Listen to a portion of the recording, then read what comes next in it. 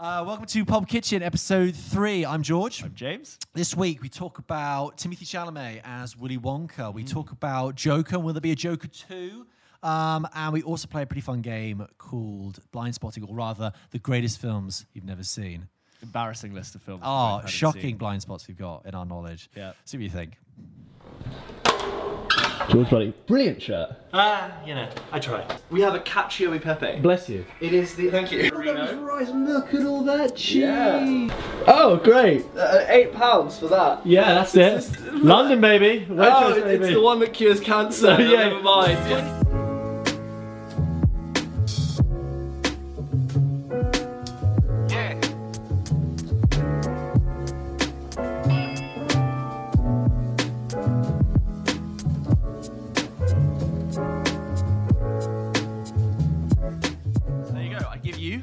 Cacio e pepe.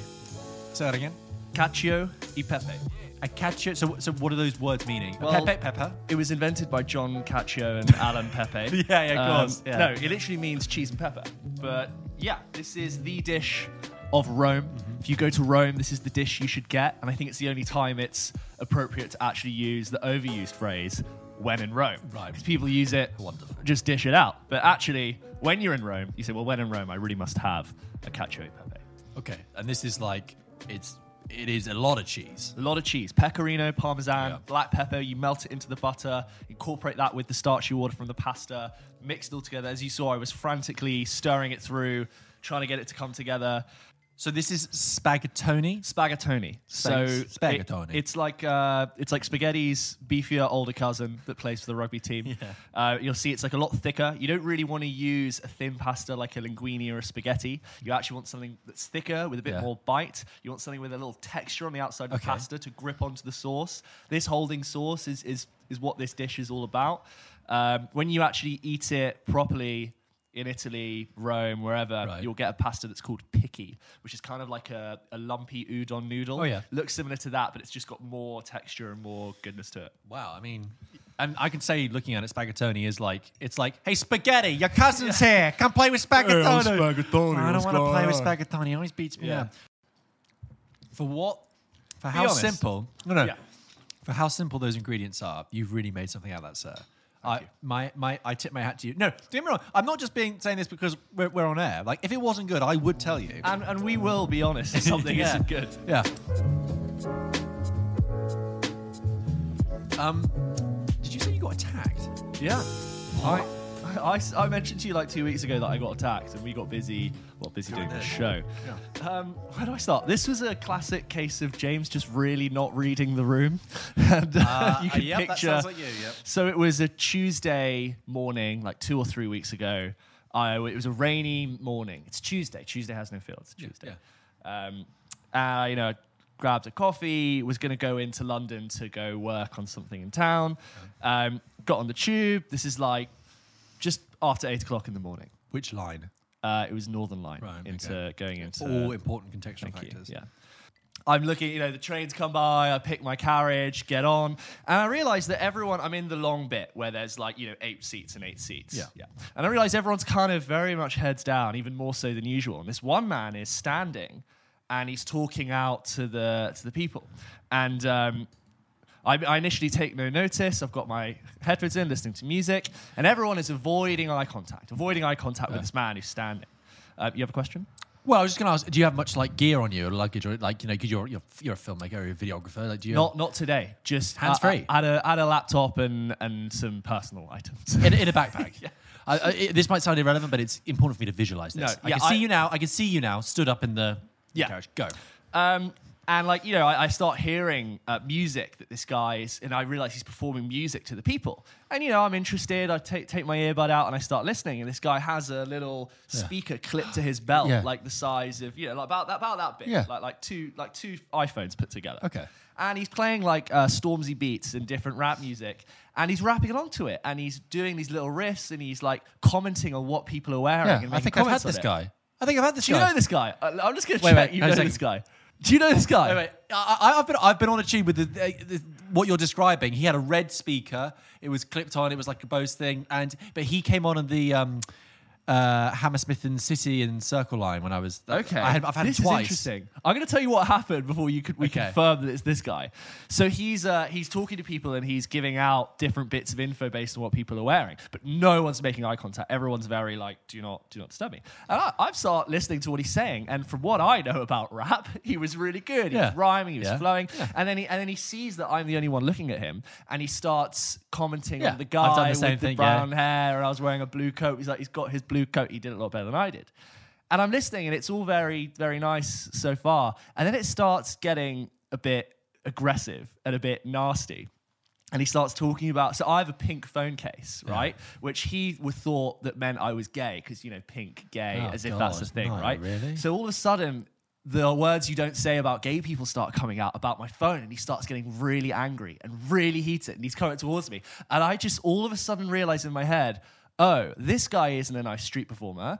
It's 8 o'clock in the morning on a Tuesday. He's not been to sleep, and he's completely mental. And he's been screaming at people all down the line, getting really hyped up. And then so he would get really aggressive at me, then stop and get very distracted and move to someone else. But he kept coming back to me, to the point where he said in very different words, he was like, keep looking at me and I'll effing destroy you. Oh, Jesus. Insert X, Y, Z. And I was like, oh my God. And he was like, he started like really getting in my face. Other people were like, stop. So I was like, okay, I need to just remove myself from the situation. Yeah. Got up without jumping up and just quietly got off at the next stop. He comes off the tube, follows me onto the platform, still screaming. He's like, what, are you running away from me? I was like, I'm sorry, I didn't really realize the situation. Went back on the tube, doors closed, and he bangs on the door, screaming at me, and I was like, I am awake now. Yeah, I don't need a coffee. Jesus. But yeah, I thought lovely, humble performer happens to be up at 8 a.m. Turns out. Now you think about it, it makes sense. Why would he be that early? Yeah. Yeah, I was like, and then I looked and I saw he was really tired and haggard and he wasn't looking presentable. I was like, he's not been to bed. Yeah. And he's done this all night. He needs a good night's kip. He needs a good night's sleep. Oh my God. And me just humbly being like, rap, hip-hop, a street performer. How look at this guy. See, no, the thing is that I think I have heard that guy. Yeah, maybe he's famous. And he did some good ones. And, it was really good lines. But I guess that was probably 24 hours before he hadn't slept. Oh, well, I'm sorry to hear that. It sounds like you were... It really wasn't attacked. He was accosted. You're accosted. Confronted. He thought I was a corporate as well. He should have given you a sticker at the end that said, welcome to London. Yeah. Yeah. It's a very New York kind of thing, I think, to have. Oh, yeah. Welcome. Yeah. But I was interestingly profiled as like this corporate clocking in 9 to 5. Look James, at you. How little he knew you. Yeah. I was like, hey, man, I kick it with the rest of them. I'm on my way to Goldman Sachs. Thank you very much. Hey, I'm rock and roll.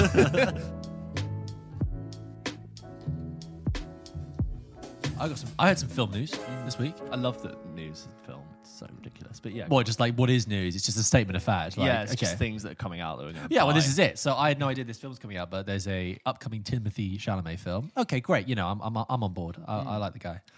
Wait, don't say it. You're probably going to know it. It's the Willy Wonka prequel, right? I did see. Timothée Chalamet is playing Willy Wonka in a prequel about how he went on adventures and met the Oompa Loompas. Now, I'm going to take a big gamble here, James, but I don't think we need this film. I don't think anyone needed it. I don't think anyone asked for it. I mean, it's another Cruella. Yeah, I mean, even though I enjoy Cruella, it still ultimately did. I was like, I don't think we needed this. It was a nice diversion, but like, who's directing it? See, this is the controversial thing. I think it is Simon King is his name. Okay. I might have that wrong. Paddington and Paddington 2. So great. Wonderful. It might. Do you want me to just check his name? Yeah, go for it. I slept on Paddingtons 1 and 2 for a long time before I was like, okay, I'll watch it. And when I did, it's one of those things, no matter how many times people say, oh, you gotta watch it. I'm like, yeah, I'm sure it's cute.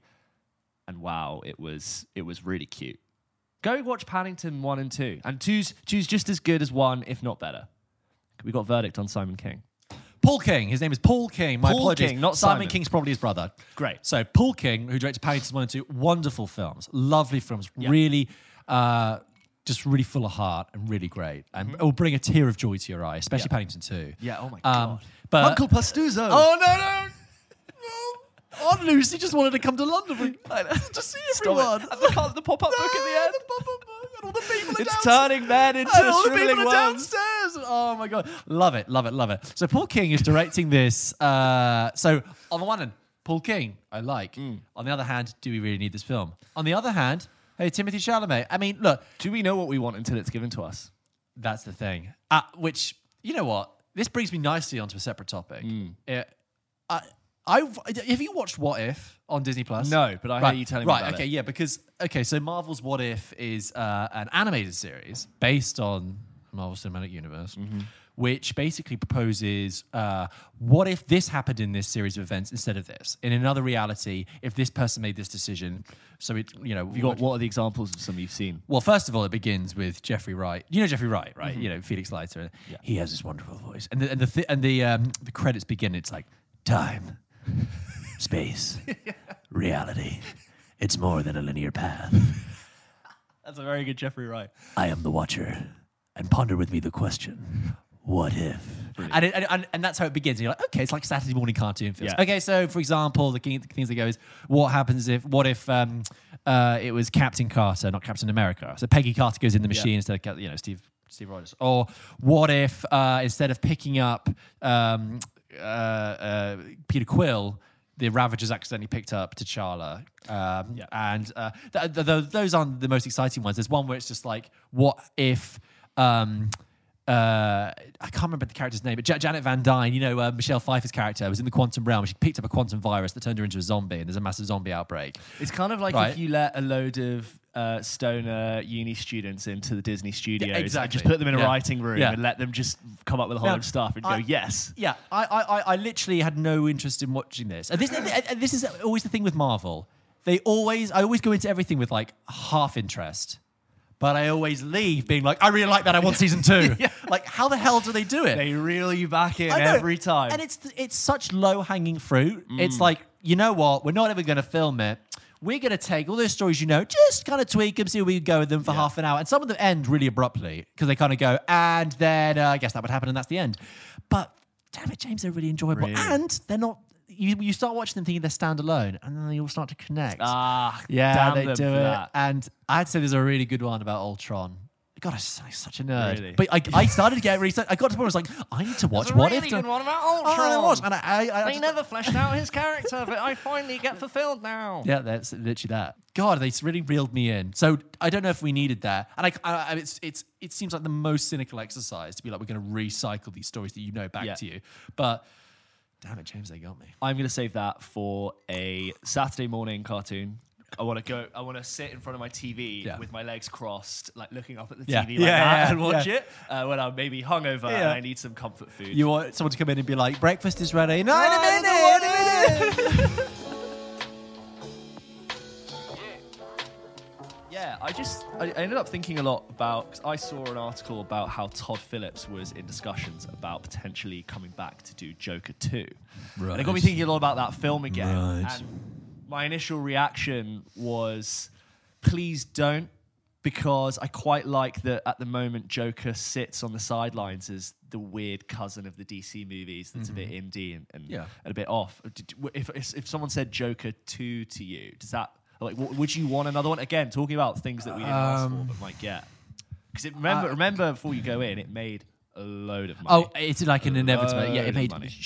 I think the correct term is a shit ton. Yeah, of money. and as R-rated as the Americans would say. But I mean, I think to answer that question, I should probably say what I think about Joker 1, as people will say it is now. For anyone who doesn't know, Joker 1, directed by Todd Phillips, I'm sure, also directed the Hangover movie. Yes, it was a real breakaway. It kind of came out of nowhere. This completely different vision for this character, had nothing to do with all this other world building that DC was trying to do. Joaquin Phoenix played Joker. It was set in the 70s. It was heavily Scorsese influenced, and Joaquin Phoenix did an incredible performance and won an Oscar for it. And I think a lot of people wouldn't have missed it. I remember everyone started hearing about it from the festival buzz, and all the previews that everyone had seen of it, and it was like, oh no, Joker's legit, gotta see it. That's for me when I saw the trailer and I was like, but then it was the awards buzz, and then by the time it came out in cinema, everyone was like, there was mad hype. But I tell you what, I think I had the opposite. I saw like the initial film stills and stuff, and I thought this is really interesting. The Todd Phillips thing kind of was a big question mark because I was like, It's not like I've seen promise in his early work and I think, oh, this makes sense for him to finally get his chance. I thought, is there really good stuff with Todd Phillips there?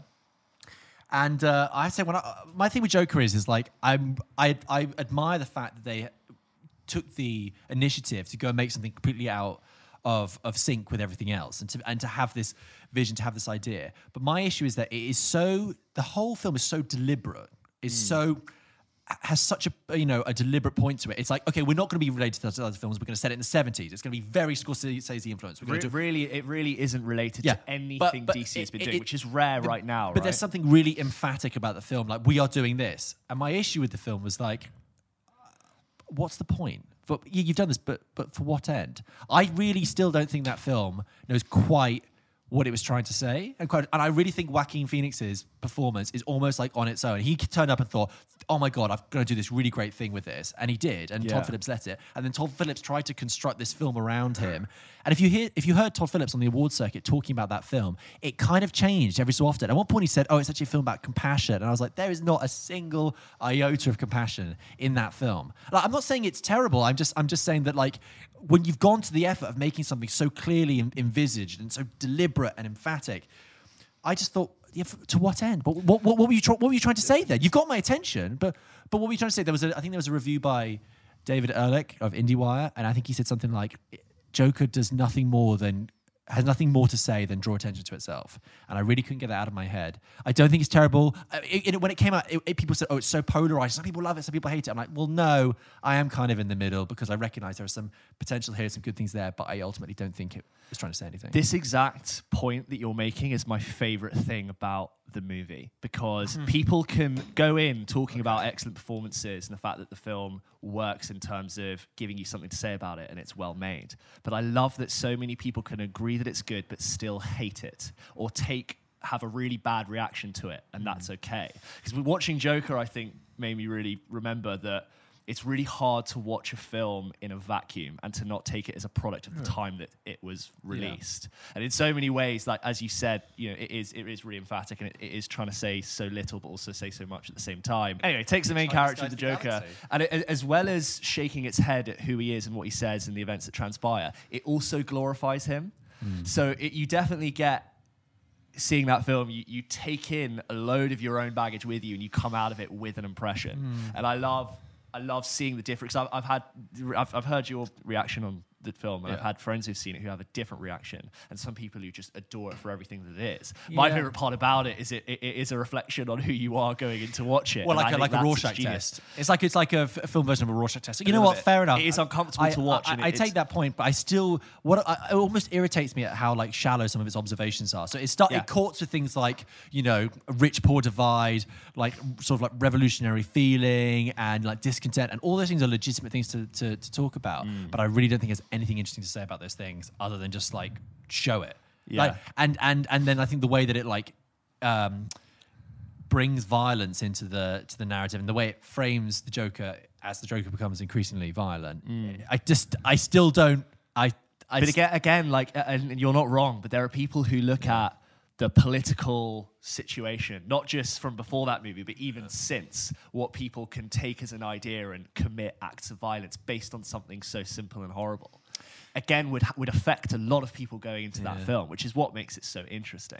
It is interesting that this is a part of a wider point about when that film came out, a lot of the discussion was about its place within the wider sort of cultural conversation and the culture wars. Like, is this actually a rallying cry for incels, or is this actually like a liberal nightmare? And it's like, you know what? I don't engage with any of that stuff, because ultimately I'm more concerned in the actual meat of the film, the actual substance of the film. It's a bit like food. That's why we had like the food analogy comes in handy, like with this podcast, because when I don't care if what I'm being served is really popular or has this heritage or has this that is all just nice embellishment. It's just all window dressing for the fact that what I'm about to eat. What am I getting from that? And I don't get... So maybe the better response is not that the film is really good, but the reaction to the film is what's really good. The reaction to the film... Yeah, I don't think Todd Phillips intended to make a film that had provoked necessarily that reaction. I think he was surprised that he's sort of created this genie in a bottle kind of thing. It's like an old Darren Brown special on Channel 4. Did you get stuck to the sofa or did you not? I didn't. Neither did he predict the lottery. They do that thing where even Arthur, who's in so many ways an irredeemable character, he'll say things that we could all agree with. He'll be like, everyone's always just shouting at each other. Yeah. It's so uncivilized, which everyone could be like, oh, that is such a reflection on our social media, and everyone's just so loud and screaming. But it'll hook you in, and you can see what it's doing. Yeah, it's a bit heavy-handed. Like, well, I wouldn't do that. You know what? You're right. I think that it's heavy-handed, but I guess it makes its points clumsily, messily, but maybe they are there. But to answer your question about Joker 2, how do I feel about that? I guess I'll have to see. Again, it's like I don't really want another one. I don't really need another one. It's where can that character go from there, though? He becomes. I thought he was all in the hospital at the end. Yeah. The film couldn't make up it. That sums up my point. The film couldn't make up its mind. It's like, oh, maybe this will be. Do you know what I thought? Do you know what would have been my preferred ending for Joker? Because they hint at the very beginning that he's in the hospital, and then they show that one clip of him banging his head against the window. Yeah. Okay. Anyway, I would have loved it if it would have cut like it does at the end of the film to him laughing in the hospital with a cigarette with the psychiatrist. Right? Yeah. So in the actual film, it then cuts to him walking out the corridor, and it's clear that he's murdered the. Sorry, I'm so sorry. Spoilers for Joker, but it's been out 2 years. I think if you care, you would have seen it. I think yeah. And he walks down the corridor, and you think he's killed the psychiatrist. I would have had it. It cuts to him laughing with a cigarette in the hospital, and the psychiatrist is looking at him like, what the fuck? And on the table in front of him is just a spread of Batman comics. Yeah. And you realise the whole film has not been about the Joker at all. You'd have to cut the Thomas Wayne bit out, but yeah. Okay. No, because it's like this has all been in his head, and this is a joke. Sure, and the whole joke of the film is on the audience, and it's like the director saying, "You thought this whole thing was an origin story of the Joker. No. This is a fantasist dream who has been absorbed by all these Batman comics." I thought that would have been like a coup de grace. Like what a joke! Make the whole film like have this punchline at the end. Yeah. I'm not trying to say for a second that I could have made a better film. No. I see what you mean. But your point on leaning on an idea and not just putting a load of stuff out there and hoping it sticks for someone. 100%, James. Let's wait and see then for Joker 2.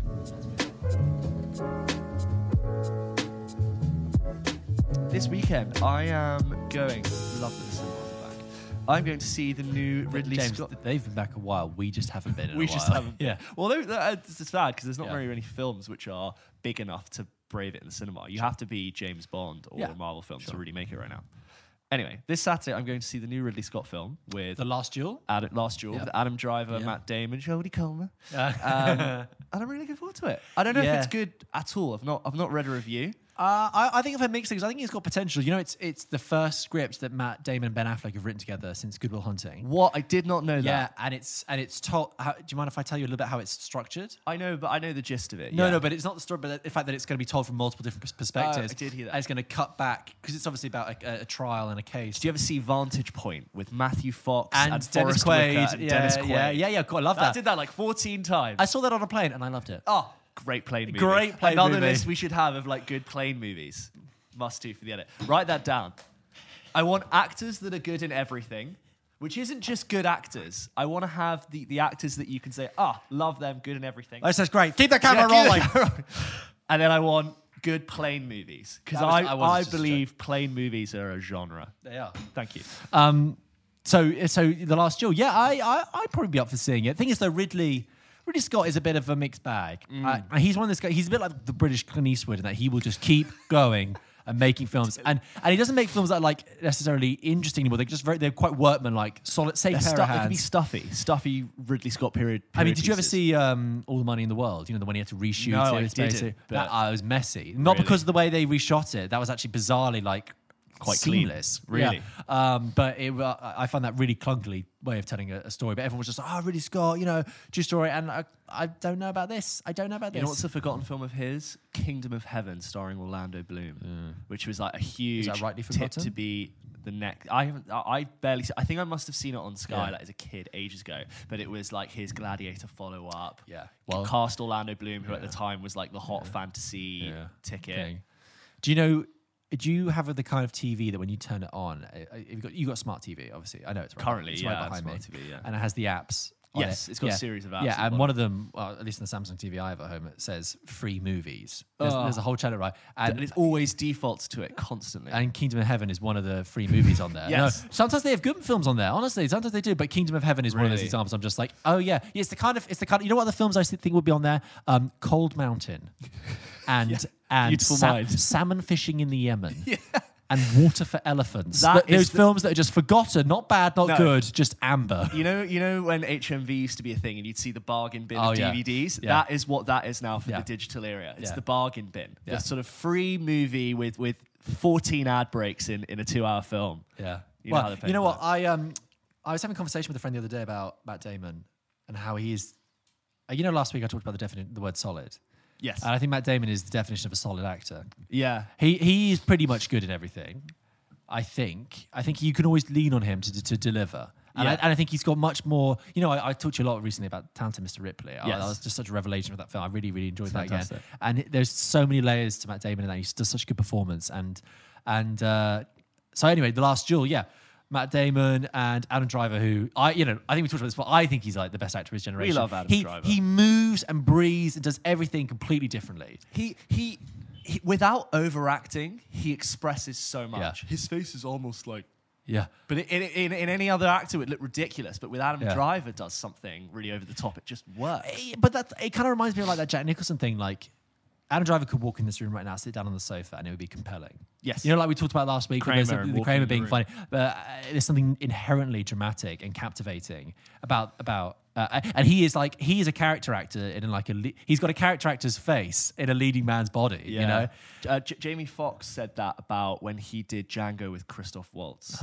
He said he learned so much from him because he was talking. This was like an actors on actors thing with like seven of them around, and he was saying there's a moment where Christoph Waltz just needed to sit down, open his notebook, write something, forget something, and put it back. And he was just watching him going, this is just meant to be a shot of him getting out a pen and writing something, but I'm obsessed and I can't stop watching it. It's like that's the genius of Christoph Waltz. He can make something as boring as getting a pen and paper out from his book and making it the most fascinating thing ever. Yeah. And it's like, we talked about this before, but cleaning the pipe in Inglourious Bastards opening scene, like that, or writing the those notes. little details. I also think that about like Michael Shannon.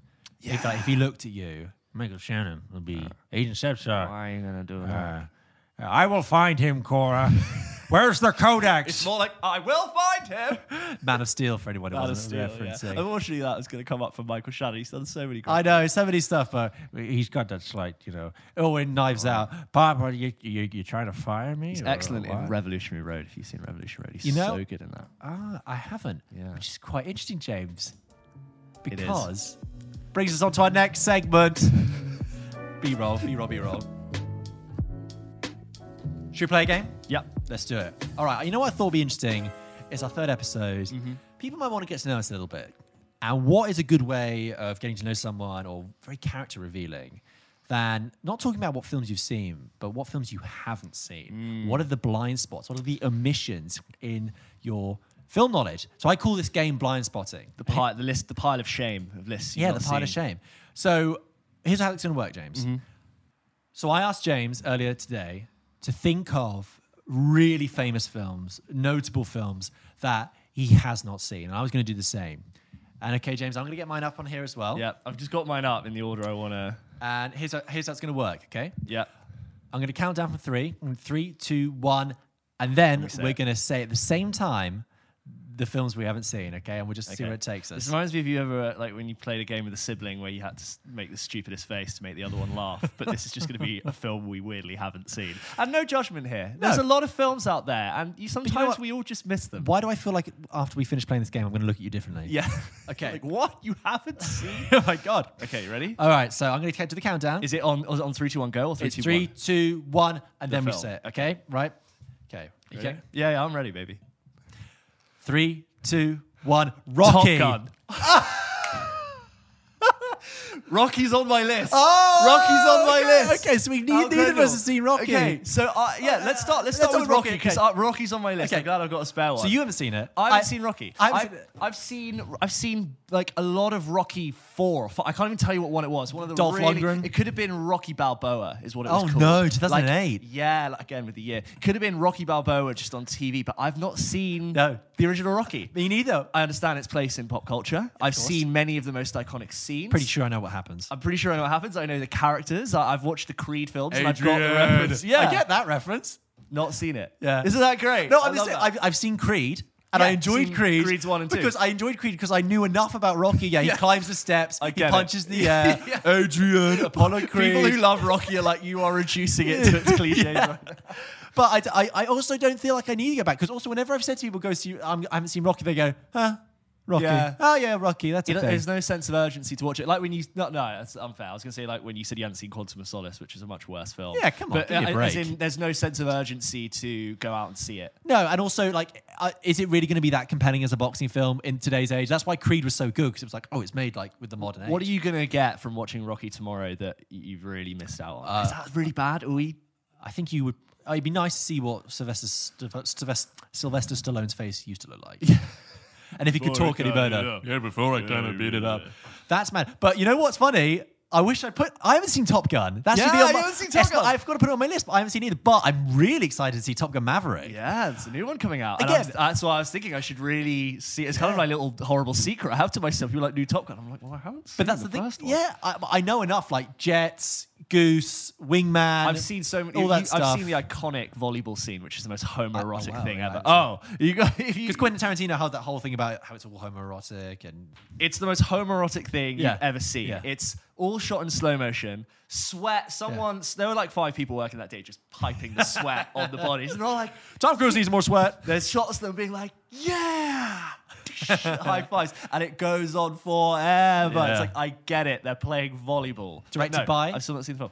Oh, it's not Zemeckis, is it? No, it's Tony Scott. Tony Scott. So we're just talking about Ridley Scott. So Tony Scott directed Tony it. Scott. Gotcha. Yeah, but Maverick looks like like it's got that modern Mission Impossible edge. You know, the Yeah. camera's mounted on the plane. What are the stakes in Top Gun? What's the in the original one? conflict? I think it's something Cold War-y. Yeah. I'm going to assume this again. Top Gun fans We are just haven't like, seen that's it." not the film. Yeah. Yeah. Could be China. This one. I think it's Russia. Yeah. Just generic Russia in those days. You know, like Spy planes, Rocky surveillance. IV Russia. Yeah. Yeah.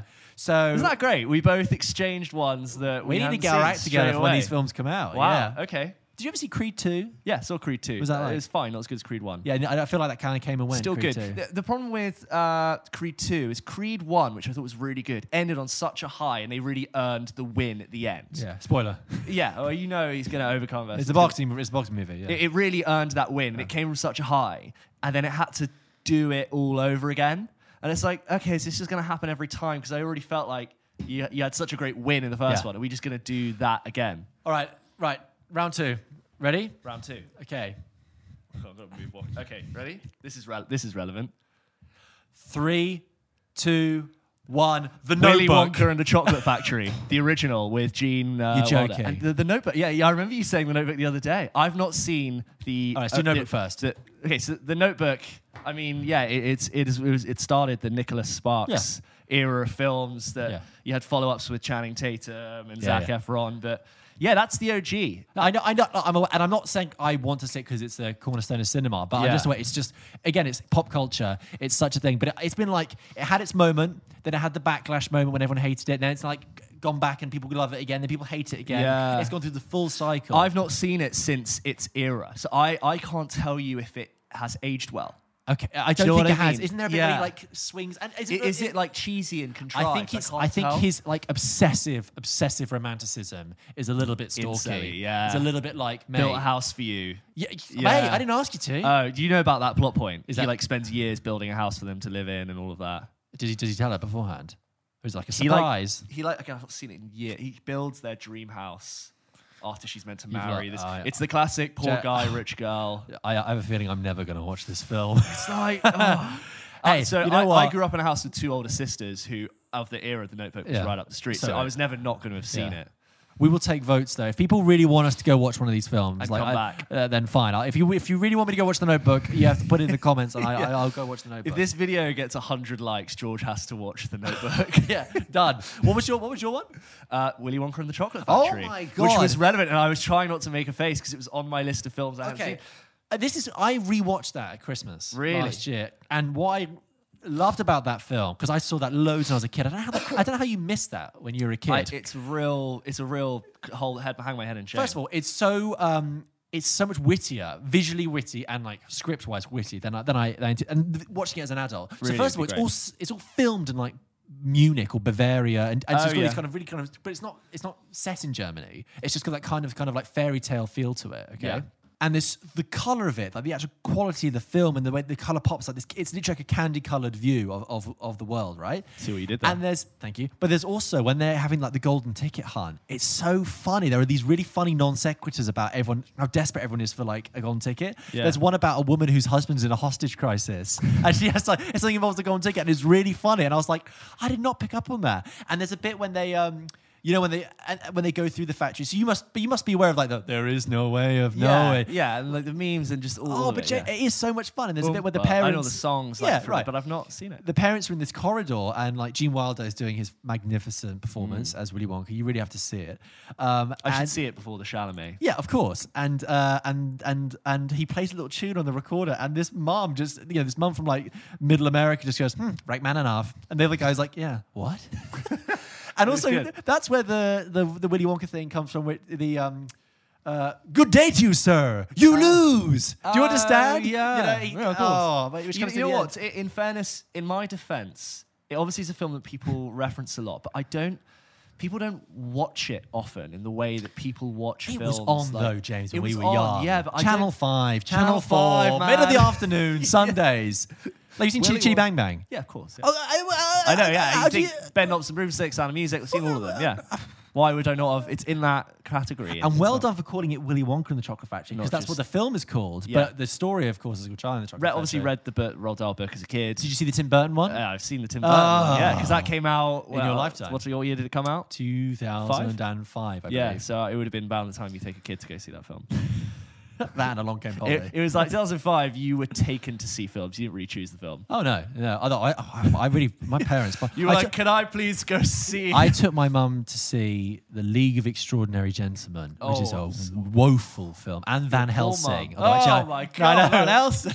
Van Helsing is so green and grey. It's like dark. It's like blue. Yeah, the color temp is just way down. Yeah, but I really enjoyed it as a kid. But my poor mum. I remember enjoying Van Helsing as a kid. What did I know? Yeah. It was because it had vampires, werewolves, Frankenstein, Dracula, the Wolfman, again, Transylvania, all undead of people. Yeah, and it was just, and he had a fucking machine gun crossbow. I bet that ages so badly. I'm sorry? I bet that ages really badly, that movie. If you sat down today and watched that, maybe James, there's something we have to do. Okay, we should do like a tier where we have to like live stream react to really bad films that haven't aged or something. All right, that's a good idea. Right, next one. Ready? Hold on, what's my next one? Okay, I'm going to tease mine ahead of time. This is another big one for me. Mine is topical for the time of year that it is. Okay. Oh, okay. I think it was time of year is it? What year? Ready? 3, 2, 1. The Exorcist. Dirty Dancing. Oh, The Exorcist. Oh, wow. Yeah, okay, so let's start with The Exorcist. So I'm not in a place to really... I'm not in a place to really go after you because I don't know The Exorcist well. I saw it far too young and don't remember it well at all. And I definitely watched it like that with like my fingers through. So it was. I think I was definitely on a sleepover. In James just put his hands in front of his eyes like a child, but peeking through like I want to watch it, but it looks scary. Yeah, so I have seen it, but I really don't. Sorry, I don't know it well to be referencing it to you. Okay. But fantastic movie. I know. It's not only revered as like a cornerstone of horror cinema, of Western horror cinema. Mark Kermode's favorite film, famously. I know. But I'm not good with horror films. Right. But I'm not saying I'm not going to watch it. I'm building up to it, and I have been doing that for years. And I'd love to rewatch it and probably take it all in for its genius because I don't remember. Do you know I've been like microdosing scary films over the past few years to try and get myself ready for something like The Exorcist. Because my dad watched that when he was like 20 in the 70s, and he was petrified, like he couldn't sleep because that's how I was in those days. And that's why you never saw it. You're like, what are you putting on TV? So I was watching lots of like horror films building up to it, and then this was a couple of years ago, and then we watched Hereditary, and I hadn't microdosed enough, James. I hadn't microdosed enough. Hereditary is that film honestly disturbed me and made me feel. You see Midsummer as well. Wait, yeah, but hang on. But Hereditary, it didn't just affect me in the moment, but like for a week, I was feeling really strange. And it took my girlfriend to be like, "You're not right this week," and I'm like, "Yeah, it's because that is so dark, that film." Midsummer isn't really scary, and it's quite silly. So I don't. It's very silly. I don't think of it in the same way. You don't forget that movie. The same way you don't forget Hereditary. You're not. I've filed Midsummer away. I have images of Hereditary burned. Oh, Hereditary? No. Sorry. I have images of Midsummer burned into my brain. Did you see Florence Pugh on TikTok? I know you're not on TikTok. She was dressing up for a costume party, and she opens a drawer, and it's the May Queen dress, and she basically shows herself getting ready in this like really deranged face. Puts on the costume from the thing, puts on the flowery crown. She's like, the perfect costume. I'll send it to you because it's brilliant. Oh my God. She's obviously got the costume of her as the May Queen. Which is okay, brilliant. But anyway, get back to The Exorcist. So I haven't seen it for that reason. So like I was never going to watch it at home at that age. And but I believe I'm scheduled to see it with some friends this year because it's October, it's Halloween time, and that is the big one. I've seen Carrie. I've kicked off all the other big ones. You could be there in your Halloween. I've I've seen that in your long cigarette holder, taking it in. Be like, well, part of me hopes that like it won't scare me now because it's nearly 50 years. It's 50 years old next year. I think it's 1972 that came out. Jesus, but we'll see. But I'll let you know how I get on with it. Film being old does not stop it from being scary. It makes it scary. Have you seen clips of Nosferatu? Oh yeah, for the 20s. Yeah, like one of like when the door. Oh, the show. One of the first films, like straight up. That is horrifying in a way that's really simple and dark. But horror is simple. Yeah, that's the whole point. That's why Midsummer isn't. It's too complicated, too silly. I mean, Hereditary gets quite complicated, but that's why I love It Follows. We talked about this before. We're a film we both love. It takes such a simple concept. Horror is best when it takes something really, really simple, even mundane and ordinary, and makes it disturbing. So in Nosferatu, it's really old footage, and it's him like walking down a corridor. And I've not seen it. I remember. I think at uni I'd watched the 10-minute clips of the scariest Nosferatu moments. the vampire. Yeah, it's real. It's just so dark. Also, not the best one, but Bram Stoker's Dracula with. Oh yeah, I never seen that. I've only seen the Simpsons episode that it referenced it. Yeah, with what's his name? It's Gary Oldman. Gary Oldman, thank you. Gary Oldman as Dracula and Keanu Reeves doing an English accent. Oh, it's one of the worst acting performances. I do love ever. Keanu as well. I remember in English A level we were studying Gothic. We were doing like Picture of Dorian Gray, and he wanted to put the film on. He had to like preface it by warning about Keanu Reeves' performance in the film. He's like, I promise you, this is a good film worth watching, but this is the performance. So that Keanu you watched Reeves Dracula because you were studying Picture of Dorian Gray? Yeah, we were studying like the Gothic genre. It was of course. So we were doing. Was that AQA or OCR? Ooh, that is an A-level reference for those. There's points now. They don't even get letters. I'm so old. Yeah. We're talking about like it's our O levels. No, yeah. Okay, but Dirty Dancing. You know what? Okay, and Talia is turning in her seat.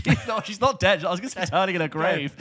But I actually quite like Dirty Dancing because on the face of it, I thought it would be quite thin, quite trashy, a bit like a Notebook. But actually, that film was a lot of fun. I think it's quite different. It's quite strange. It came out in the 80s, but it's set in the 60s, but the soundtrack is quite 80s. I love her character in it. And again... And I should watch it. It should be watched. Yeah, and that film is... it's a lot smarter than it looks. She has a really funny line. I don't want to say it because I don't want to spoil it for you, but it's a really funny line that's like... a really good movie line on its own. And I often think about it, I'm like, that is such a good line. People know it's when they turn to the party. But why haven't you seen it? The Lift. Just not. Again, like I you know what? I blame my older sisters for this one. In the same way that they showed me The Notebook, they should have shown me Dirty Dancing. Yeah. Because they introduced me to a lot of crap films sometimes. Like, I was never going to avoid The Princess Diaries 2. Hey, I'm sure there has its fans. I'm sure. And A Cinderella Story with Hilary Duff, has its fans right? as well, and Jennifer Coolidge as the evil stepmom. Oh, God. I need you to go clean. you can't go to the ball.